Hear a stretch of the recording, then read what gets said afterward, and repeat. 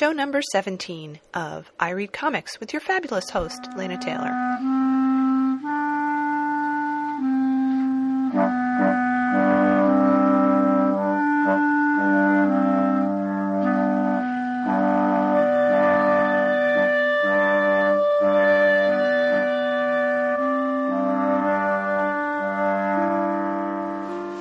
Hey kids, did you know that if you cut a piece of fabric too short, there's no way that you can make it any bigger, even if it's spandex?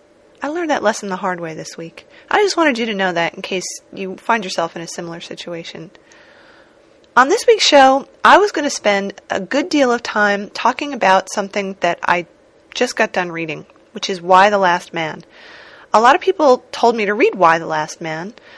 They thought that I would like it, or that I would think it was interesting, and at least one person said it was horrible.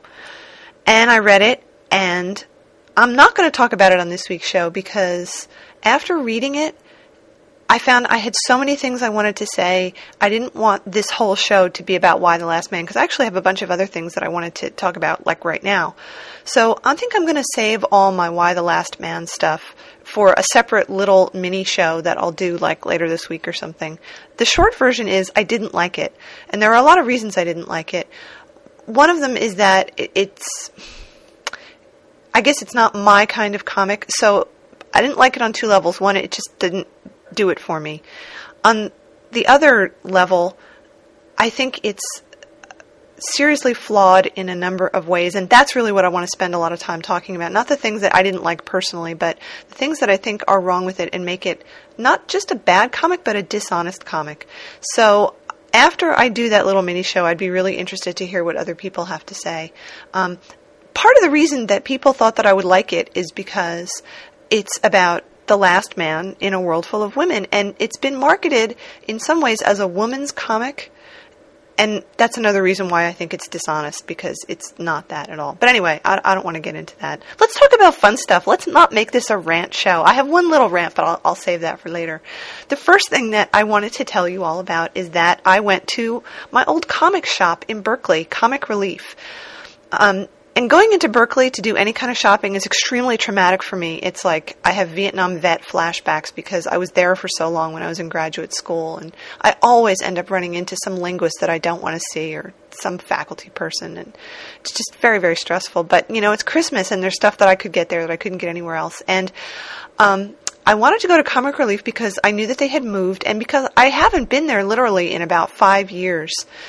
So I thought, okay, now that I'm doing the comics thing, I should go and see. And I have to say, I was so pleasantly surprised. So I will tell you about this store, and I will also say that I would very much like to interview the manager or somebody who works there to talk about the comics biz and see what they have to say and tell me about what it's like to run a comic shop in Berkeley, which is a pretty special place, really. It's not like other college towns, and the fact that it's so close to San Francisco means a lot, too.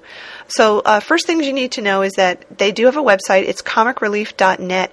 I don't think that you can order comics through there, but I'm actually not that sure. They have some cool art and some other fun stuff there, too. If you happen to live in the Bay Area, I would definitely recommend going to Comic Relief. It's right in downtown Berkeley. It's 2026 Shattuck Avenue. I will put a link in the blog for it.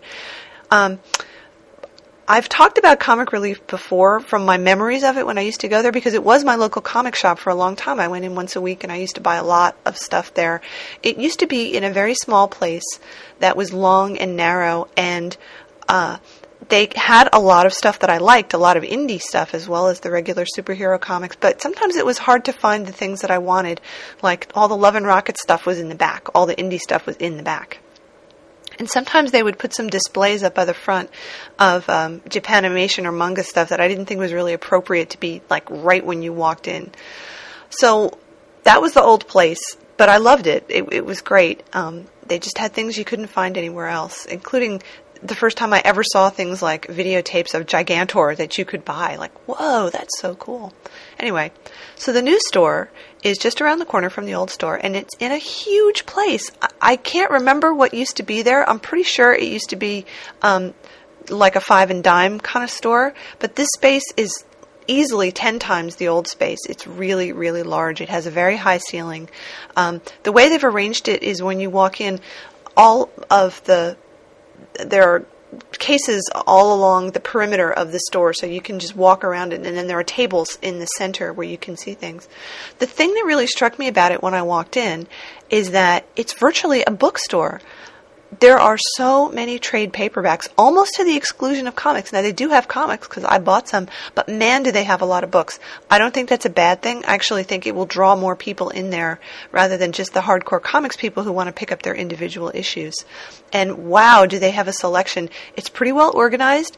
They have a lot of art stuff up front. They also have stuff by creator, which I thought was pretty good. So if you want to buy books, like they have a big Alan Moore section, so you can just go and browse through all the trades of everything that Alan Moore has done. And, longer things like From Hell is there too. They have a X-rated section that I kind of glanced at.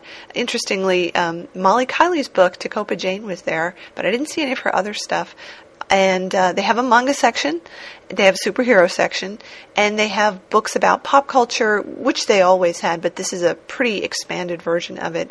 And just lots of interesting new stuff that's really attractively displayed, so it's easy to go and look at the new stuff and be drawn in by it. The display racks are really, really big, and they have all the superhero stuff in one section. They have an amazing selection of the DC and Marvel trades, the essentials and all of those things. I was very, very impressed with what they had. And it's in a really clean, well-lit space, which is nice. Let's see. When I walked in, there was another woman there who was in the manga section, and I was there for like an hour. A couple of girls came in with their boyfriends, but there were no other solo women there but me. But nobody hit on me, which was really good, although I could definitely feel eyes on me as I was browsing around. There were no female employees, but, I was only there for an hour. And the guys who worked there were not especially off-putting. They were not especially welcoming. They looked like comic store guys, but there was no bad vibe. So that was really, really nice. I was so happy that I didn't feel all uncomfortable being there. I spent $42, and this is what I bought. I found two really cool things that I was very excited about. So I got, let's see, here's my pile. I got Optic Nerve 10, because that's the one that he's up to. I got the new Love and Rockets number 15. And let me say, if you follow Love and Rockets and you don't have 15, you are going to be shocked. I was totally shocked by the Luba story that was in here, because it's got this huge, huge surprise at the end that just blew me away. It was it's quite amazing. I'm looking at it right now, and I can't believe he did this, and I can't believe where it's going to go. There's another Luba, Love and Rockets spin-off called Petra, Luba, and Fritz, which I bought, which is also good. Two books that I haven't read yet. One of them is something I saw advertised, and I thought this looked great. It's called Superman, True Brit, and it's published by DC, and it's written by a guy named Kim Howard Johnson, who has been a biographer of Monty Python and written an awful lot about individual members. And he's written this with John Cleese, which is so exciting to me, because I love John Cleese. I'm going to see him talk in January. And the art is by John Byrne and Mark Farmer with Alex Blay art. And I'll read the back to you, because I haven't read this book yet. I just got it yesterday. It says, True Brit is a new take on the classic Superman legend. In this very British tale, the last son of Krypton's rocket ship crash lands in an English town even smaller than Smallville, where the infant Kal-El is taken in by adoptive parents, the Clarks, who raise their son Colin to hide his powers, because the worst thing anyone can do is stand out in the crowd. And you know what? That's absolutely true of English people. So it looks really good. I'm looking through it. It's beautiful. It's on nice glossy stock, and the color is great, and the art is funny. I mean, it's cartoony, but it's good at the same time. So I'm really, really looking forward to this. And the last thing I got was a book that I've actually been looking for a little while. It was actually recommended to me by one of my listeners, and I'm very sorry, but I can't find the email from the person who recommended it. So whoever you are, thanks for recommending it. It's called How to Be a Superhero. And back in one of the other shows, I talked about this book called How to Be a Superhero by Dr. Metropolis. And the very kind person who wrote in said, did you know there's this other book called How to Be a Superhero? It came out a while ago, but it's hilarious. You'll love it. So I started looking around for it, and damn, there were copies of it on Amazon for like $50. And I looked at Alibris, and I looked all over the place, and I could not find it for anything less than like $50, and I sure wasn't going to buy that. So I walk into Comic Relief, and there it is on the shelf for $8.95. So I bought it. So now I have a great book that's worth $50 on Amazon. So I haven't read that yet, but I'll talk about it after I get done. But I'm so happy that I have it. So that was my comic relief experience, and it was very, very positive, and I was really happy, and I guess it's going to force me to go into Berkeley more often to do some comic shopping. So I will try to line up an interview with somebody at Comic Relief, but in the meantime, go to their website and check out a little bit of the art that they have there, because it's pretty cool. So let's listen to some of that wonderful, wonderful music by Ginger Mayerson, and then I'm going to talk about the other new stuff that I've been reading.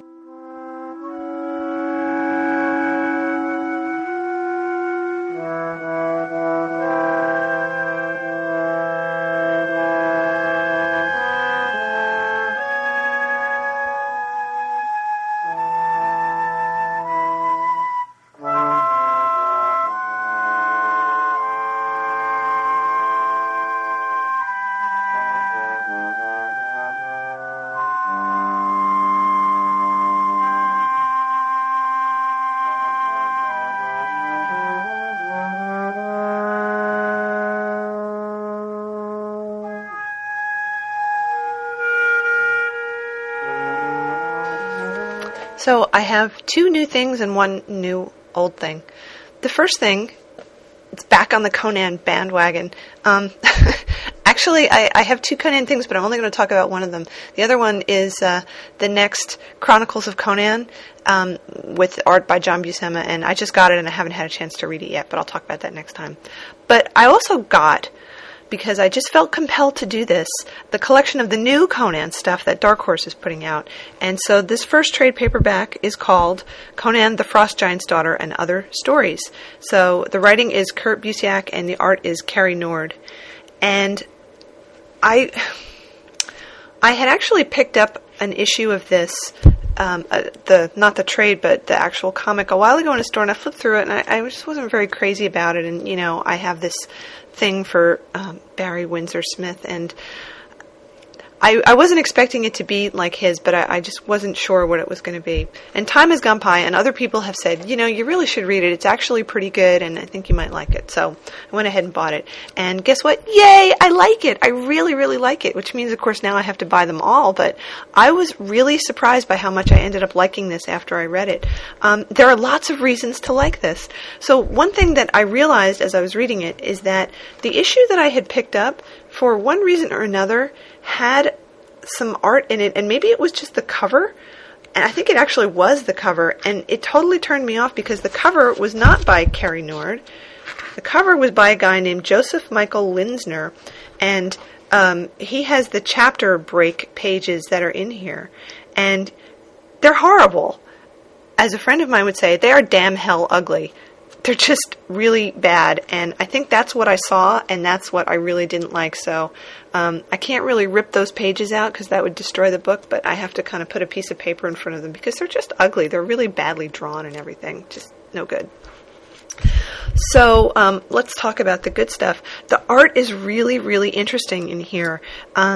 It's got beautiful washes of color. It's very un-comic book-like. It's much more kind of Hal Foster, Prince Valiant type, not with that level of detail, but it's really, really interesting. I really like the way they've incorporated a lot of actual text from the Robert E. Howard stories in these little typewritten captions that are up at the top or at the bottom that go along with the actual dialogue for the people who are in the story.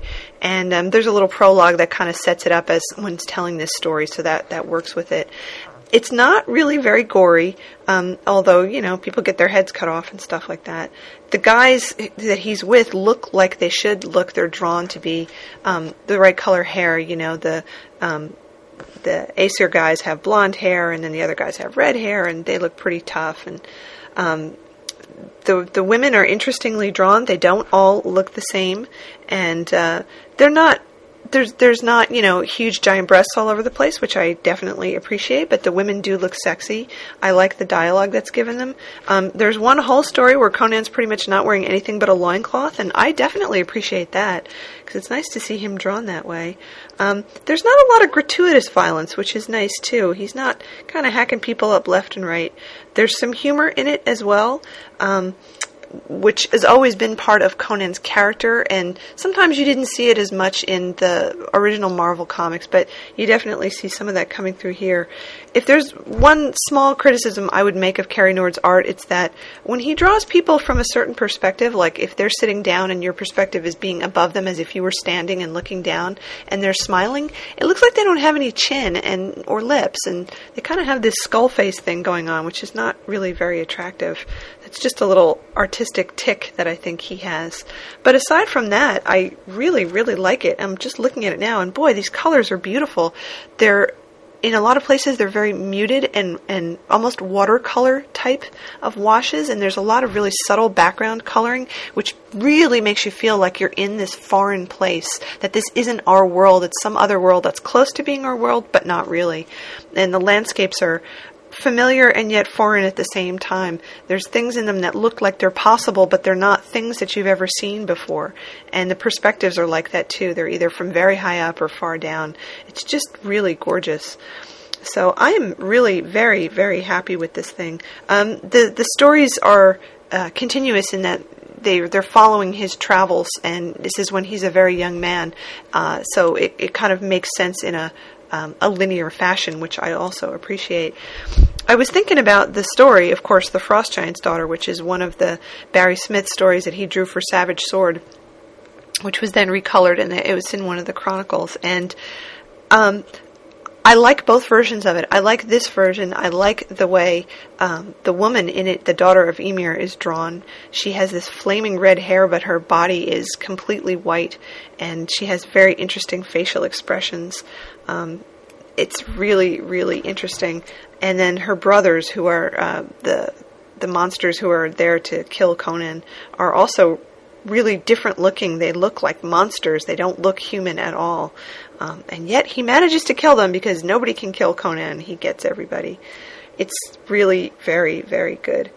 So, yeah, I recommend this pretty strongly, and I'm definitely going to continue to buy the other trades, and I will talk about them when I get them. So, yay for something new for Conan.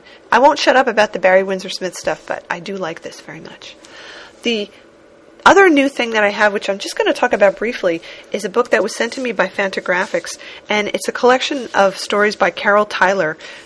I've been a huge Carol Tyler fan for a really long time. Her stuff was in Drawn and Quarterly. It was also in a collection called Twisted Sisters that I got, more than 10 years ago. This is the first new collection she's had out for a while.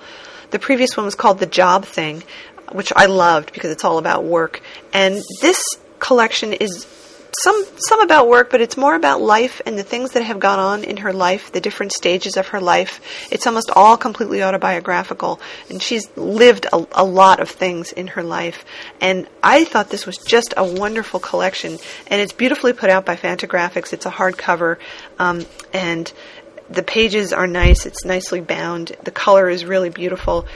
There's some black and white stuff in here, but the stories that are colored have her own style of coloring, which is clearly hand done. I like the way she draws people. They're very human looking and very quirky, and kind of cartoony at the same time. It's hard to describe. Some of it looks like it was done with colored pencil, which I like also because it has that beautiful shading effect to it. She uses a lot of background cross-hatching and other things. So I love this book. I think it's really wonderful, and I absolutely want to interview her. So I am going to try to get her on the show so we can talk about this and talk about some of the other things that she's done. But I really, really like this book.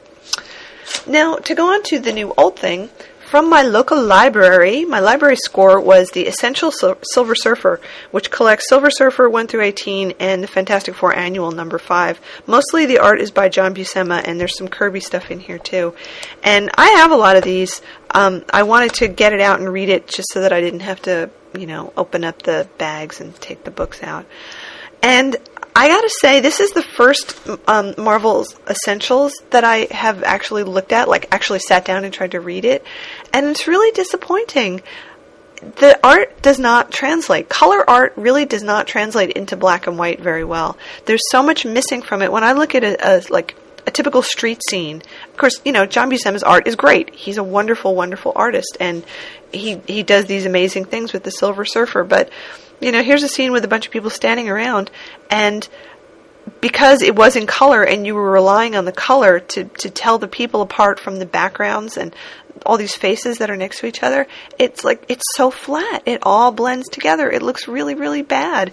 And in a way, it makes me sad because people who buy this are missing everything about it. Of course the writing is great, Stan Lee, and the art is good for what you can see of it, but you miss so much without the color.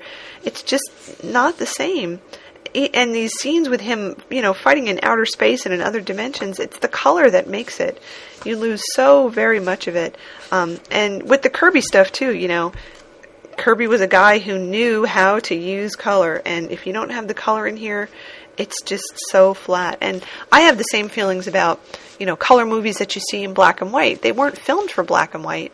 They were filmed for color. And the same thing about black and white movies. You shouldn't colorize them because the director's artistic vision was for black and white, not for color. I love black and white comic art when it's done for black and white.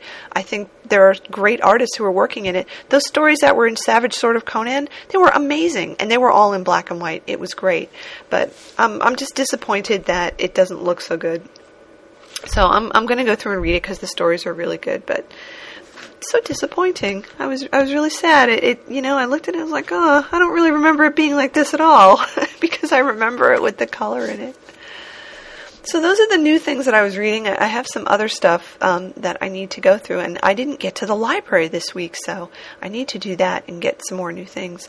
So I want to take another little musical break. I have a very quick rant, and then I have another wonderful fun thing to talk about. So be right back.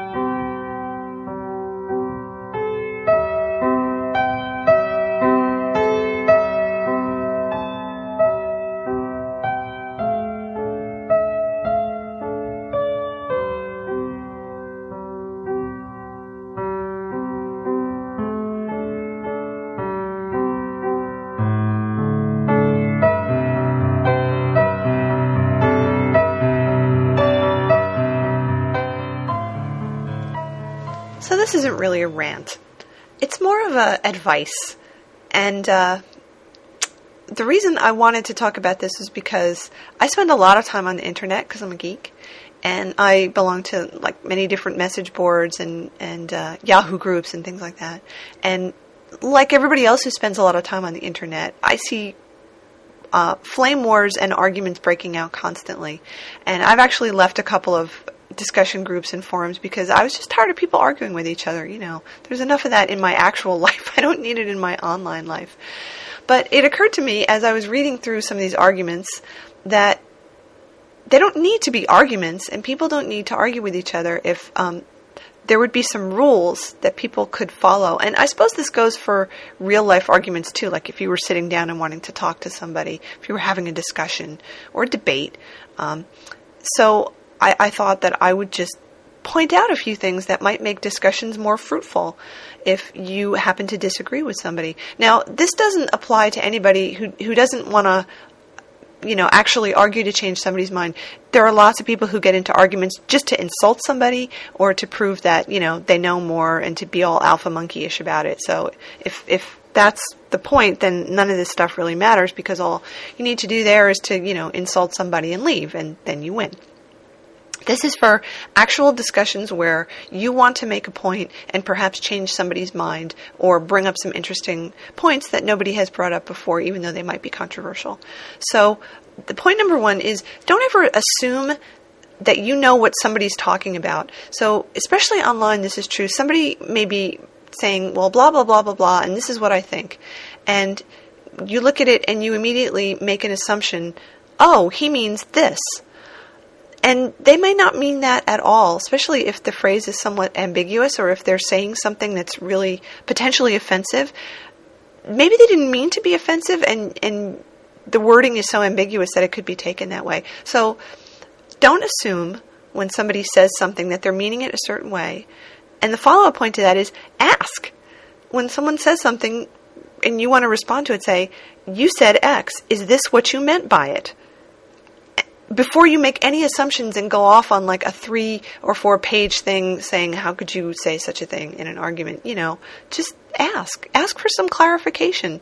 If people aren't being clear, ask them to be clearer and to say what they want to say in a way that actually expresses accurately what they're trying to say. Ask questions. People don't ask enough questions when they're having discussions. They should always ask questions. And don't insult people. It really isn't effective when you're having an argument, even to very casually slight someone by making a reference to their intelligence or their background or something. And, the parallel of that is don't hold yourself up as the icon for everything else. If you are trying to make a point to someone and you assert something to be true, back it up with references. And this is especially true on the internet because, go to Wikipedia and dig up the link and just say, you said such and such, and I say to you that actually you're not correct about that, and here's why. And then give them a link to say, here's the evidence that actually backs up what I am saying.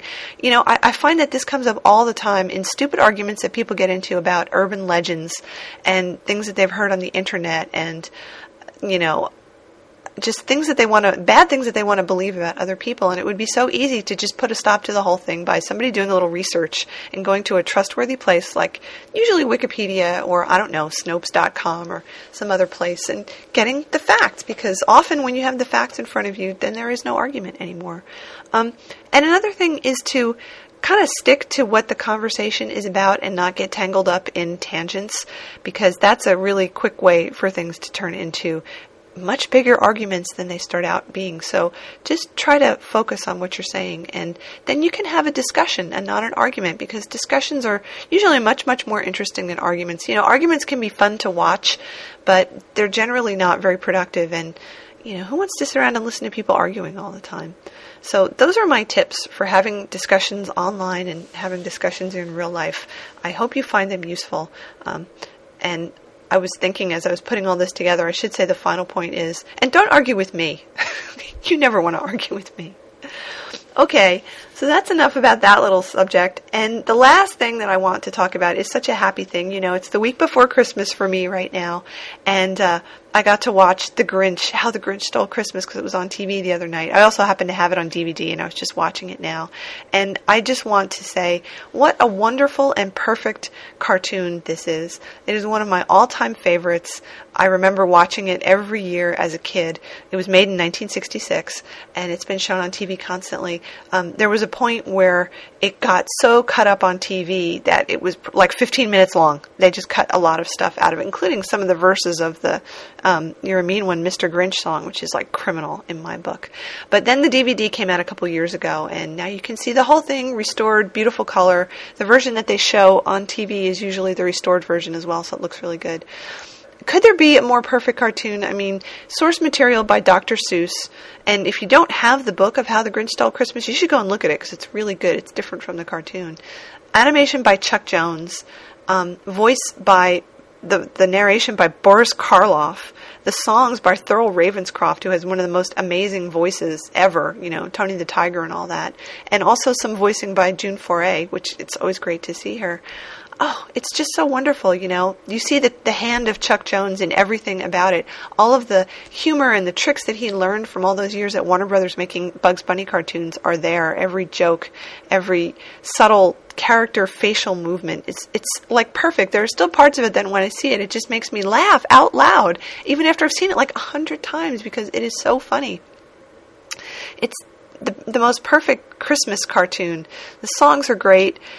I was thinking about it today, and one of the things I like about it is that even though it's a Christmas and not a holiday cartoon, How the Grinch Stole Christmas, it's not as overtly Christian as you might think it is.